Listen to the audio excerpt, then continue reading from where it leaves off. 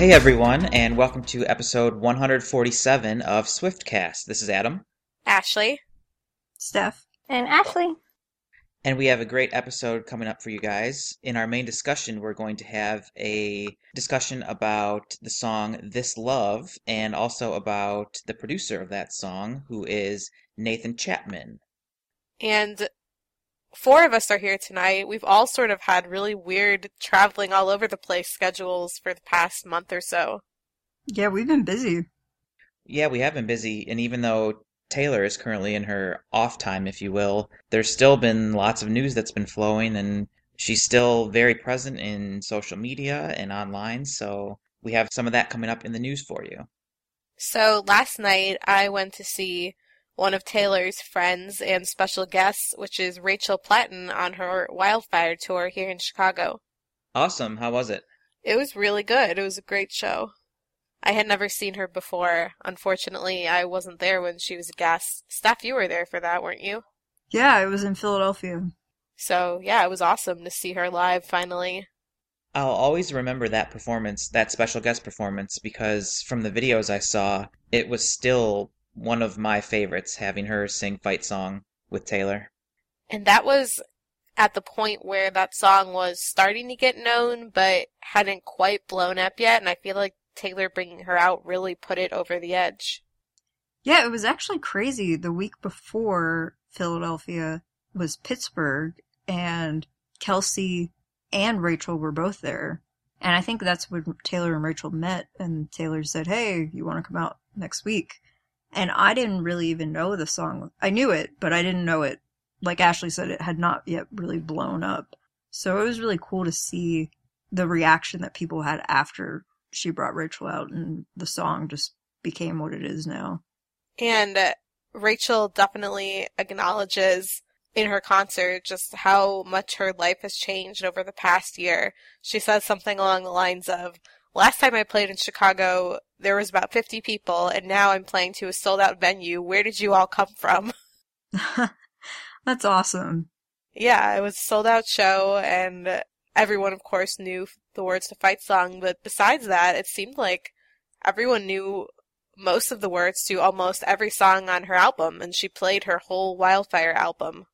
So did she have any type of opportunity for a meet and greet, or was it like a VIP purchase that you had to make to be able to do that? I think hers are all sold on her website before the show, so unfortunately I didn't get to meet her, but I know a couple people that did, and they had great experiences. It seems like she's really awesome and puts on a great show and is great with her fans, and I'm excited to see how her career goes. Awesome. Well, as with so many of Taylor's special guests, we'll have to keep following along and see how big they can become. But for now, let's move into our fun segment looking back at older tweets from March of previous years. On March 18th of 2012, Taylor tweeted, "Tonight we ended a 13-month tour. It was a beautiful trip around the world, and I wouldn't trade those memories for anything. Thanks, guys." And this, of course, was when the Speak Now World Tour ended in Australia. And I don't think I realized until right now that the Speak Now World Tour was 13 months long. I'm sure that was on purpose. I'm sure it was. And then that same week, which was on March 16th of 2012, Taylor also tweeted, "Celebrating St. Patrick's Day the best way I know how, donuts." And I think this was always a very iconic and memorable picture of her with the green donut. Definitely iconic. I think Taylor Nation even posted that one again this past week. Yes, they did. On March 13th of 2013, Taylor tweeted, "Can't believe I'm getting ready for the first show of the Red Tour." In Omaha. Yeah, Haley and I talked about that last week. It's crazy that it's been 3 years. And how fitting that the date of that was 3/13/13. It couldn't be a possibly better date. And definitely was on purpose. Well, the next night, after Taylor had played opening 2 nights in Omaha, she tweeted, "To everyone who came to see us these past 2 nights in Omaha, thank you for your screaming and dancing and singing. I'm driving away smiling." That was such a great tour. On March 13th of 2014, Taylor tweeted, "A day of cooking in the Hamptons with my hero," in all capital letters. How bad can that be? And then she tagged Ina Garden and the Food Network magazine and included a photo. And this was really exciting. She even had Andrea and Austin there with her. And I think everybody just sort of, if they didn't already know who Ina was, they quickly became aware. It was just really cool that Taylor got to meet her idol and cook with her. I would love to know who else is on the list, because obviously Taylor can meet whoever she wants, but who are just her idols, like anybody she hasn't met yet that she's hoping to meet. That's true. I think Taylor started following Ina years and years ago. I think Lily Aldridge told her about a fish recipe or something. After Lily said that, Taylor started following her way back when Taylor and Lily first met, which was years ago. Well, a few days after that, on March 16th of 2014, Taylor tweeted, "One of the only unchanging things about my life in the last 10 years is my love of Paramore, Ingrid Michaelson, Fall Out Boy, and Coldplay." That's so funny because now I'm thinking about Taylor's reaction to Coldplay after the Super Bowl this year. I've always been waiting for her to bring them out as a special guest, or at least bring out Chris Martin. Yeah, isn't that weird? Yeah, and the first thing I noticed about the 4 artists on that list is that none of them were a special guest for 1989. I especially expected Ingrid after she played the piano version of Clean in December of 2014. Actually, right the day before Taylor's birthday at the Billboard event. So yeah, I'm surprised too. Fall Out Boy was a guest on the Red Tour. And Paramore was on the Speak Now tour. And she's obviously such good friends with Hayley Williams. But maybe for the next tour, we hope.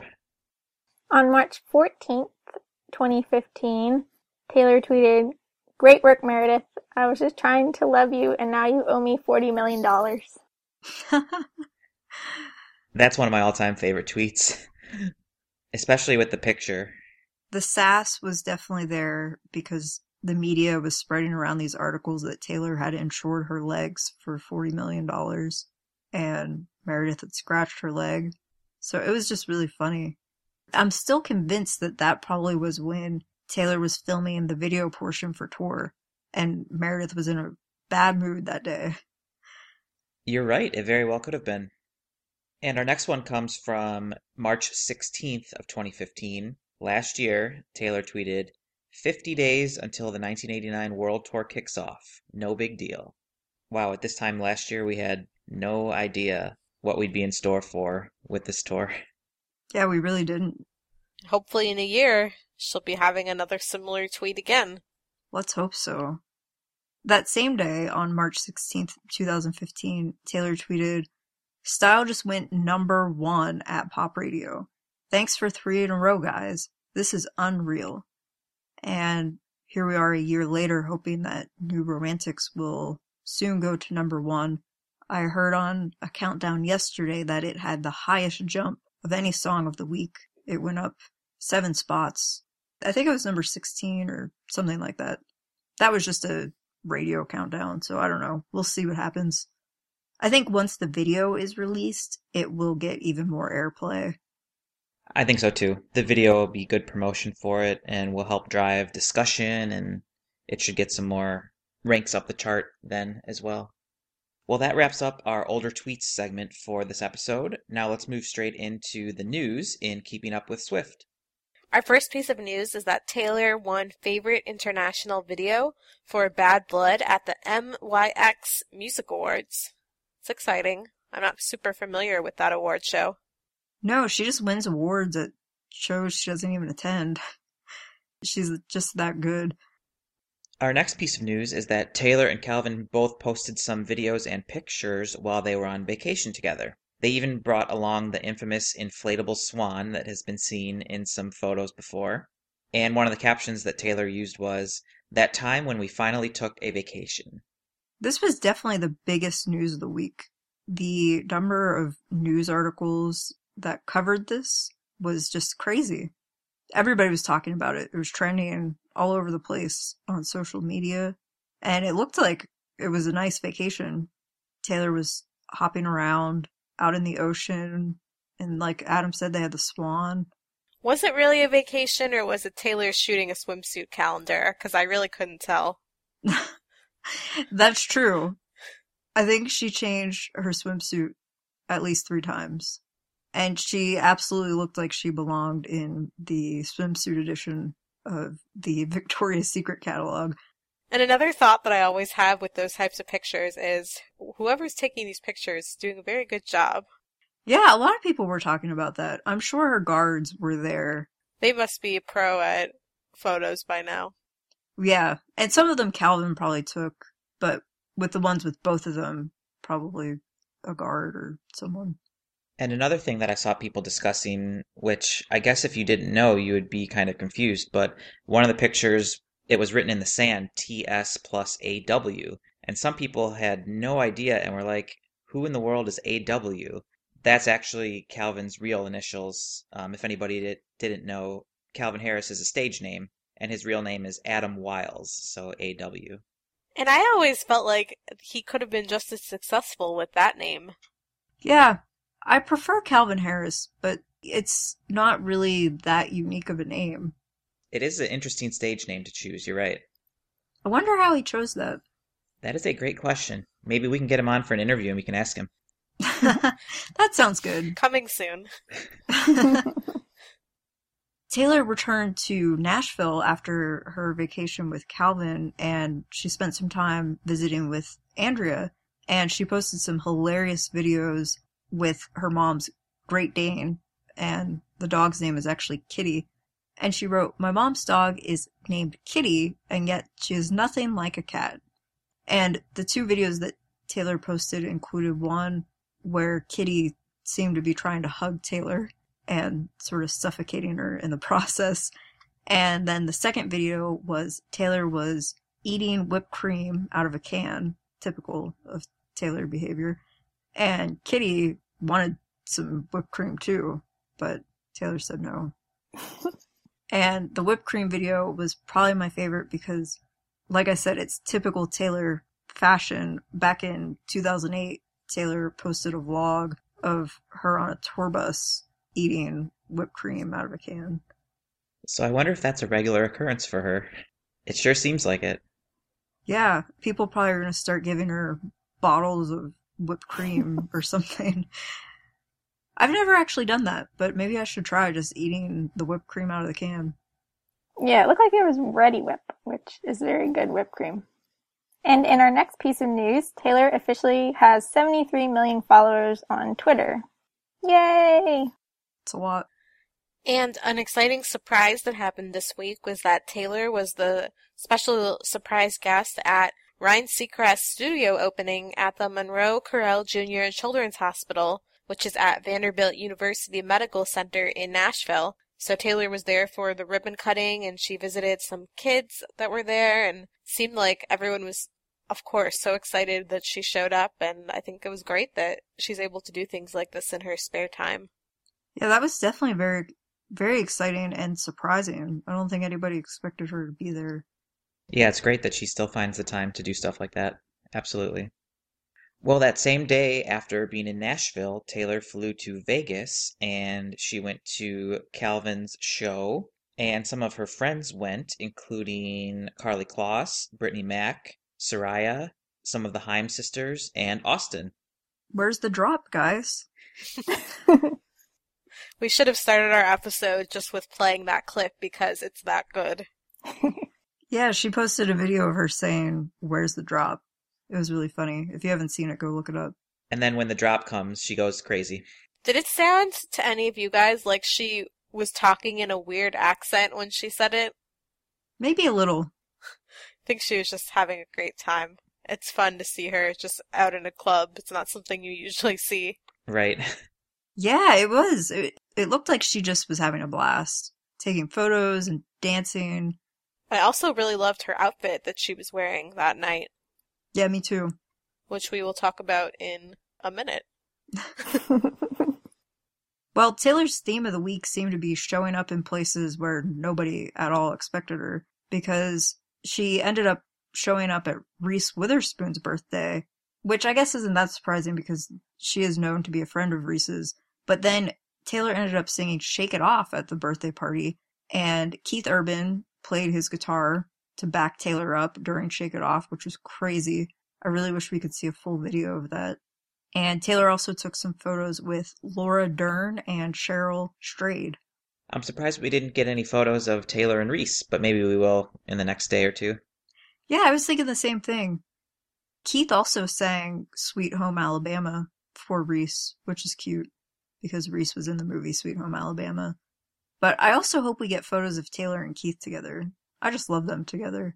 They're my favorite pairing, and I was very, very upset that I was not at the Toronto show when he showed up. Me too. Not only did we miss one song with Keith, but they actually did two in Toronto. But it is nice to see that throughout all of these years, they still get together and play together. It's great. That is all for the news segment for this week, and as Ashley mentioned, she really liked Taylor's outfit from Omnia Nightclub, which is where she was for Calvin's performance, and we'll get our fashion segment kicked off with that outfit. Yes, that outfit was on March 19th, 2016, and she was wearing an aqua crop top and a matching skirt, and it's called the Splatter Cutout Crop Top, which unfortunately is no longer available. But the Splatter Fit and Flare skirt was $68, and it's now on sale for $25.50. That's a really good deal. And I might be ordering it as we speak. Yeah, even without the crop top, the skirt is great, and that's a good deal. And then she also carried her Jimmy Choo Locket Spazzolata crossbody bag in dark Shiraz, which is $1,450. Our next piece of fashion is from Taylor's vacation with Calvin this week. And as we mentioned, she wore quite an assortment of different bathing suits in these pictures that they posted. But the first one was she had the Victoria's Secret neoprene triangle top bikini, and it's not available in the exact style, but it was $24.99. Another one that she was seen wearing was the solid and striped The Morgan striped bikini top and brief. The top is sold out, and the brief is $125, but on sale for $62. And again, you could get the bikini bottoms and pair it with a different color. That's a pretty good discount from $125 to $62. Taylor's third bikini was from For Love and Lemons. It was called the Valencia Bikini Top, which is $162, and the Valencia Bikini Bottom is $136. That's a pricey swimsuit. But like we said, Taylor just looked like a model in all of her swimsuits. As always, we want to say thank you to tayswiftstyle.com, and you can go visit that website to find out more information about all of these outfits. For our main discussion this week, we wanted to talk a little bit about the song This Love and its producer, Nathan Chapman. So Taylor and Nathan Chapman have worked together a lot over the years, and on 1989, This Love is the only song that they did together, but it's also the only song that Taylor wrote all by herself, so it's definitely special in that way. And she talked a little bit about the song and what the song represented in her video where she went through track by track of 1989. This Love is a song that I wrote very early on in this process. And it was the first time I really started experimenting with different vocal recording styles. In this case, I wanted it to sound kind of haunting. And so I sang this song differently than I've sung most of my other songs. I recorded it differently. You have multiple vocals going throughout the entire song. It's about kind of an experience I had where if you truly care about someone and you know they're not ready to be in a relationship, you will let them go. And it sucks to be the one who has to let something go and cut someone loose when you don't want to, but I think you have to be selfless in relationships when you know that it's not the right time. And if you make that decision and that person is supposed to be in your life, they'll come back. And this was the way that I felt when that came back around. I think Taylor is right that it does seem like a song in the album that is different from all of the other songs on the album. It still achieves Taylor's goal of the album being cohesive, but it does sound a lot different. She was definitely experimenting with different recording styles, and I like how she said she wanted it to sound haunting, because I definitely think she accomplished that. You know, I never thought of it in that way, but after she described it that way, I can definitely hear it. I think so too, and because it's such a slow song, it kind of has that haunting, maybe not sad, but maybe a little bit more of a somber tone to it. Yeah, I think somber is a good word. It feels like a sad song, even though it is about the love coming back. It's funny because when I think about 1989 as a whole, there are some songs, like for example, All You Had to Do Was Stay, that have a sad message and sound uplifting, like the song itself still sounds upbeat. And then this one, like you just said, it's about someone coming back, which isn't sad, but it has a sad sound. Yeah, isn't it funny how she does that? Taylor recently mentioned that she wanted I Knew You Were Trouble to be a slow ballad, and it clearly was not. So it's just interesting how the progression of the final song comes about. Do you guys have any favorite particular lyrics from the song? I think mine has always been, "This love left a permanent mark."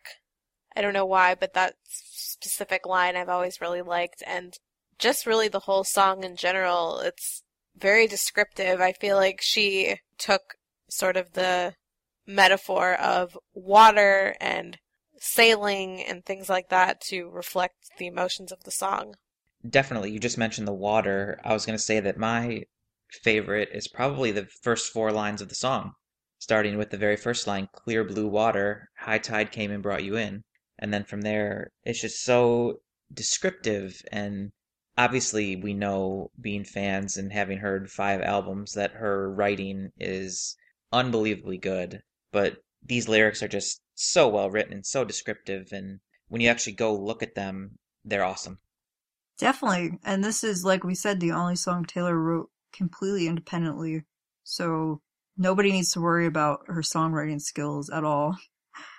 But an interesting thing about this song is Taylor actually began the song by writing it as a poem. And as you all know, Taylor is a talented poetry writer. She won a national poetry contest when she was in 4th grade. And when she talks about how she writes songs, she's mentioned that she does sometimes use poetry. And here, this is an example of a song where she was writing a poem and it became an actual song on the album, which I think is really cool. But as for me, I don't know what my favorite lyric is. One thing I like is how a lot of themes on the album, even just specific words that Taylor uses throughout the whole album, show up in this song. For example, you have sinking ships, which is also in I Know Places. And then she talks later in the song, Your Kiss, My Cheek. A ton of songs on 1989 are about kisses on cheeks.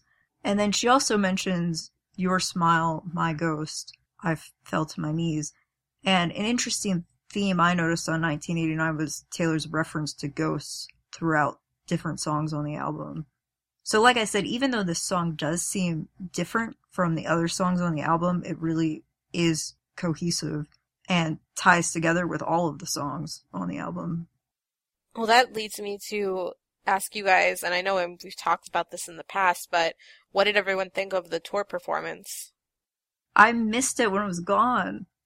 Yeah, was this the one that originally started switching off between This Love and Wonderland? Is that correct? No, this one she did right after Style, and she would bring out her backup singers, and she kept it on for several weeks, but then she ended up cutting it and didn't bring it back until close to the end of the tour. Fortunately, it's on the live video that's available on Apple. But I liked how simple it was. She started just singing on the B stage with a microphone, still in her Style outfit, and then her backup singers come out and she moves toward the center of the catwalk. And I liked how it really showcased the backup singers and they got a nice moment in the spotlight. And it was just really simple. And I thought that was essential for this song. I feel like I didn't appreciate it enough, and then when it was gone, I missed it so badly. I agree. I felt like I didn't appreciate it enough either, and then it just went away. And unlike the song, it just was not coming back for us. It's just so funny, because I thought about Stay, Stay, Stay, and how that didn't stay. And this was like the same thing. This love came back to me, but this performance did not. It did not come back from the dead, no. And also, all you had to do was stay did not stay, right? What is up with that? Wow. Well, that was probably why I didn't remember exactly where this was in the set list, because it did get cut for a good chunk of it. But you hit the nail on the head in that it's so simple and it didn't need anything extravagant. It didn't need dancers or background props or anything. So the way that she did do it with the backup singers coming out onto the catwalk was perfect. I think the only thing I would have changed if I could have her do it differently was I would have just as much liked to see it on the piano. Yeah, this would be a great song on the piano. I can also see this being a once-in-a-while secret acoustic song she pulls out later in the future. People would go insane. Wow. It would be so exciting. Even though the performance was pretty simple, one of my favorite parts was how when they all went back up on the main stage, the sparks went off and it lined up with when she's singing This Love is Glowing in the Dark. I thought that was a nice touch. And I really missed that aspect because I like when she sets off fireworks and has all these interesting things for fans to look at during the performance. Sometimes the special guests still used those after the song was cut, but I thought it was a nice touch. Well, we mentioned earlier that Nathan Chapman is the producer on this song, and he has a long history of working with Taylor. And when Taylor did her Grammy listening session a few months ago, she talked to the crowd explaining the history of their relationship a little bit. I had been working with this demo producer named Nathan Chapman, who worked, it was actually a shack. Like, I'm not exaggerating. I loved the demos that we made together. And so when it came time to make my record, Scott was like, well, you know what? We're gonna put you with producers who have actually made albums before. And I was like, but this guy is so great. And he's like, but has he made an album before? I was like, technically no. But, so I went in and I tried it with a lot of different people who are awesome, and it just wasn't that same magic that I got with my demo producer who worked in a shack. And so after a lot of begging and pleading, I got my label to agree to let Nathan Chapman produce my entire first album, and he has worked on every single album that I've done since, including 1989. So that turned out well. So it was really cool hearing how their relationship started, and I think that it's just so typical of Taylor that even at that young age, she was so firm in who she wanted to work with and how she wanted her album to be that she convinced her label, who was already taking a chance on her as a young artist, that this was who needed to produce the album. Yeah, isn't that funny? Because there we are for 1989, where Taylor had to convince her album label that this was what she needed to do. I like how Taylor just has strong convictions and will stick with them. And clearly we think Nathan was a fantastic choice. When I first read the song list of 1989, I immediately looked to see if he was involved, and I was so glad to see that he was. So there's an article in 2013 from Music Radar, and they were asking him about working with Taylor, and they brought up how he won, along with Taylor, an Album of the Year Grammy Award in 2010 for co-producing Fearless. And what he said about that was, it was cool to have something like that happen early in my career. It let me see how high the bar is, but winning the Grammy didn't take away my dreams. It gave me more goals to shoot for. I was like, okay, I'd like to do that again someday. And I feel like that perfectly lines up with what Taylor has been striving towards all this time until this recent Album of the Year win. Yeah, it's cool to look back on that quote and see that they accomplished their goals. They did it again. I also find it cool that he went from producing her country albums to producing her first pop album. I don't know really anything about producing, but she could have gone with another producer who maybe has had a track record of success with pop music in the past, but she stuck with him, and I'm glad she did. Yeah, and even though that they only did the one song together, the fact that they're still working together makes me hopeful that they'll continue to work together, and I think they always produce really great stuff. During this interview, Nathan also talked about how amazing Taylor was just from the beginning when he first met her. He said that one of her first big hits off the first album was Our Song, and he said, if you break down that chorus lyric, our song is a slamming screen door, sneaking out late, tapping on your window. It's like all of these sounds of the relationship are the song. That's super smart. Brilliant stuff.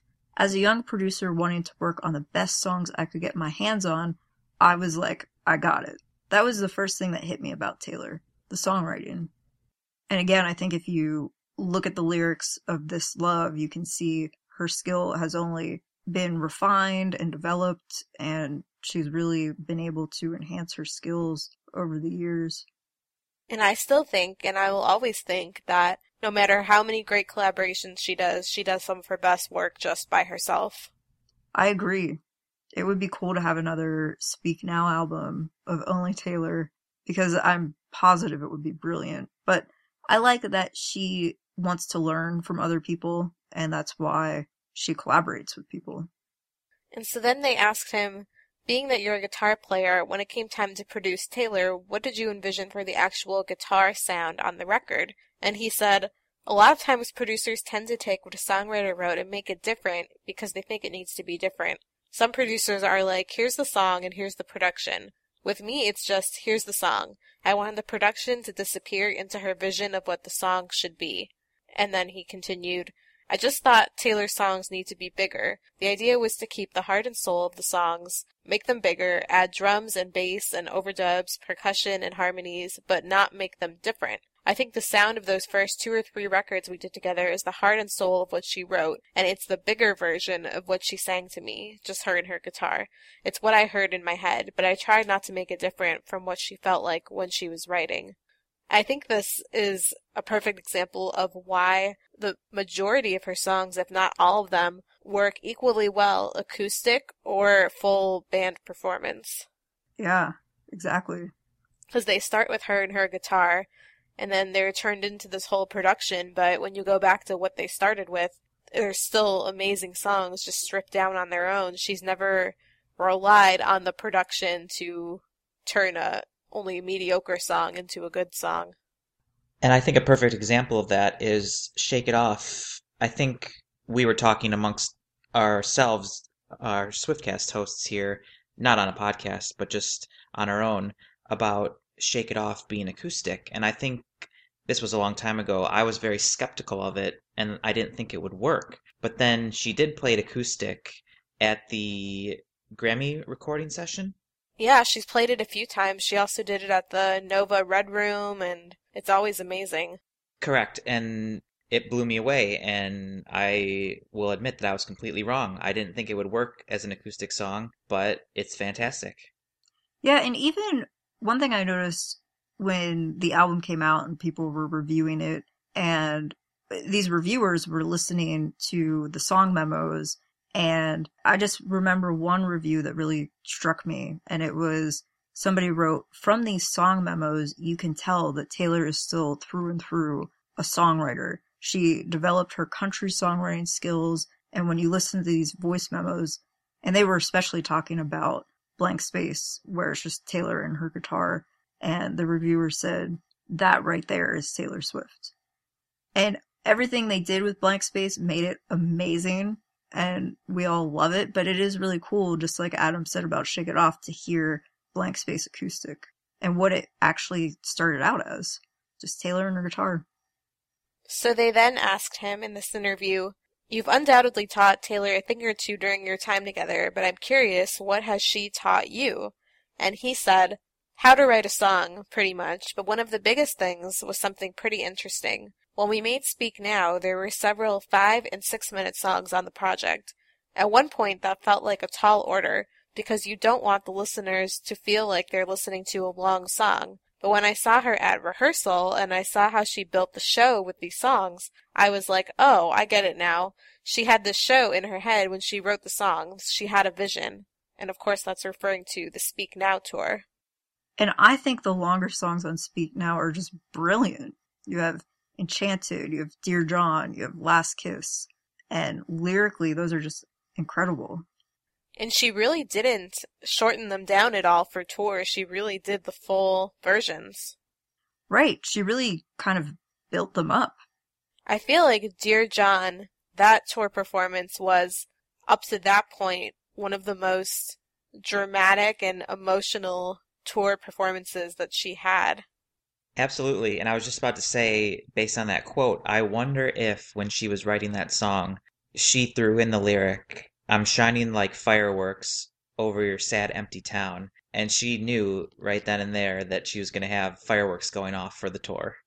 I think she probably did. And I think that whole experience probably is what made her comfortable with releasing All Too Well and performing it the way that she did, because she saw how well that it worked in that album. Yeah. And again, even though that wasn't on Speak Now, that's just another example of a long song, but it's just brilliant. So the longest songs on 1989 are This Love, which we were just talking about, and Clean. So while they're not, I guess, as long as All Too Well or some of the others, it's still good that she's continued to do that, because I feel like her long songs have the most detail and the most emotion to them. I completely agree. And so many artists just want to put out short songs because they know that those long songs aren't ultimately going to be released as singles because they're going to have to get really cut down to be suitable for radio airplay. And so they just fill their albums with songs that could be hits. But Taylor's not willing to do that. Yeah, it's interesting. The longest song, Clean, is 4 minutes and 30 seconds, which I still feel like is kind of short. And then looking back at other albums, it is short. All Too Well is actually 5 minutes and 29 seconds, so just about a minute longer, which is pretty long. It is. I guess when she decided to make the move to the pop format, she sort of has to keep in mind that pop music as a whole, generally the songs aren't that long. Yeah, I think that's the reason why.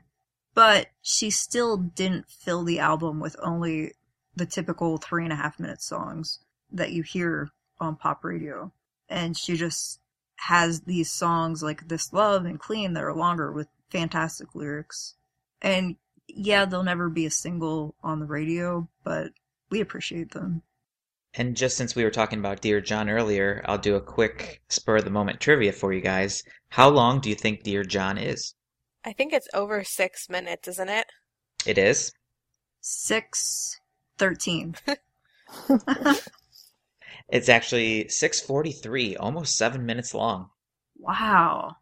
And yeah, just how we were talking about Speak Now as well, and how that album was written all by her. It does have a lot of longer songs compared to Red in 1989. I didn't realize that Last Kiss is also over 6 minutes long. Mm-hmm. And then Enchanted is just under 6 minutes long. And Back to December is pretty long too, I think. Yes, just under 5 minutes. Mm-hmm. And when that was released to radio, it was cut and edited. This just makes me want to listen to Speak Now all night long. I agree. It really was overlooked for Album of the Year at the Grammys. It was just such a fantastic album. But going back to Nathan Chapman, he's done a lot of really cool stuff. After working with Taylor, he got a lot more work in just country music in general. He's worked with the band Perry, Keith Urban, Miranda Lambert, a little bit of other pop music too. He recently wrote a song with Parachute, and he just has a really long resume of songs, and I'm sure that he's sort of like the Max Martin of Nashville, if that makes sense.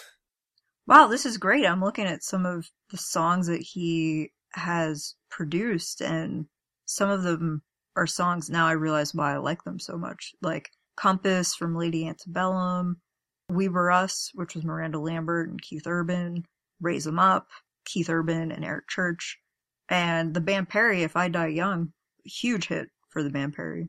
And several other of their songs as well. And actually, when I was researching him, I saw that just last year he put out his own album of his own original songs that he worked on with a variety of other artists. And interestingly, one song on there was a duet or a song that he co-wrote with Tyler Hilton, our good friend. Cool. And it seems like he performs at the Grand Ole Opry from time to time doing his original stuff, and is just a very prominent fixture in Nashville, and I definitely hope that he and Taylor have plans to write together again soon if they haven't been already. I really hope so. And I do have a hope that maybe Taylor will also work with Liz Rose again at some point. She's another one of my favorites. Yeah, I feel like we need a whole other episode just dedicated to their collaborations and their work. We definitely would, but she's great and she still talks about how great Taylor is, so we'll see. Album 6. Who knows what will happen? Well, we have a few reminders for you guys before we let you go for this episode. Please press subscribe on iTunes and it will download the latest episode for you automatically. And also, if you'd like to leave us a review and a 5-star rating, that would be awesome. We'll give you a shout out on our next episode. And that's always a good way to help other Taylor fans discover us. If you want to contact us, there are a variety of methods. On Twitter, we are at Swiftcast13. On Tumblr, swiftcast13.tumblr.com. Instagram.com/theswiftcast13. Facebook.com/theswiftcast. We always love getting emails from the listeners, and you can email us at theswiftcast13@gmail.com. And finally, you can visit our website, which is swiftcast13.com. And we want to give a quick shout out to LSB on iTunes. They left us a review and a 5-star rating a few days ago, or actually a few weeks ago in February. I felt like we were still in February. I don't know what month we're in. But we really appreciate it, and thanks for listening, and we'd love getting those, and yeah, keep it up. It's always great for us to see, a great surprise for us. And it helps other people find us on iTunes too, so that's an added bonus. So to wrap up today's episode, as always, we want to ask, what will Taylor do? Wow, this is tough because Taylor's just showing up in some of the most surprising and random places, in my opinion. So I don't know. I'm going to take the safe option and say that Olivia will probably catch something again. Brittany posted a video on Instagram of Olivia catching this little toy, and Taylor screamed, "Yay, she got it," when Olivia caught it. And Olivia got so scared that she ran away. And then Taylor said, "Oh, she got scared. Don't be afraid of success." It was really funny. So hopefully Olivia won't get scared this time. I think this week Taylor is finally going to give us some sort of clue or preview for the new Romantics video. Yeah, that's a good one. It seems like it was many weeks ago that we heard rumors about her filming it, but nothing so far as to any clues from either her or Joseph Kahn. Obviously, we don't know if Joseph Kahn is directing it, but he's done a lot of her videos recently, so we'll see.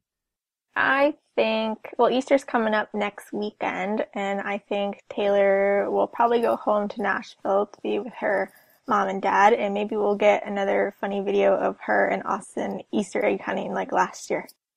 Oh, that would be good. That was funny.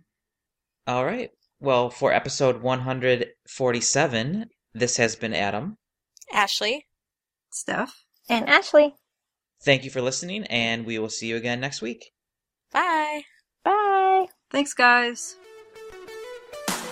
Thank you for listening to this episode of Swiftcast.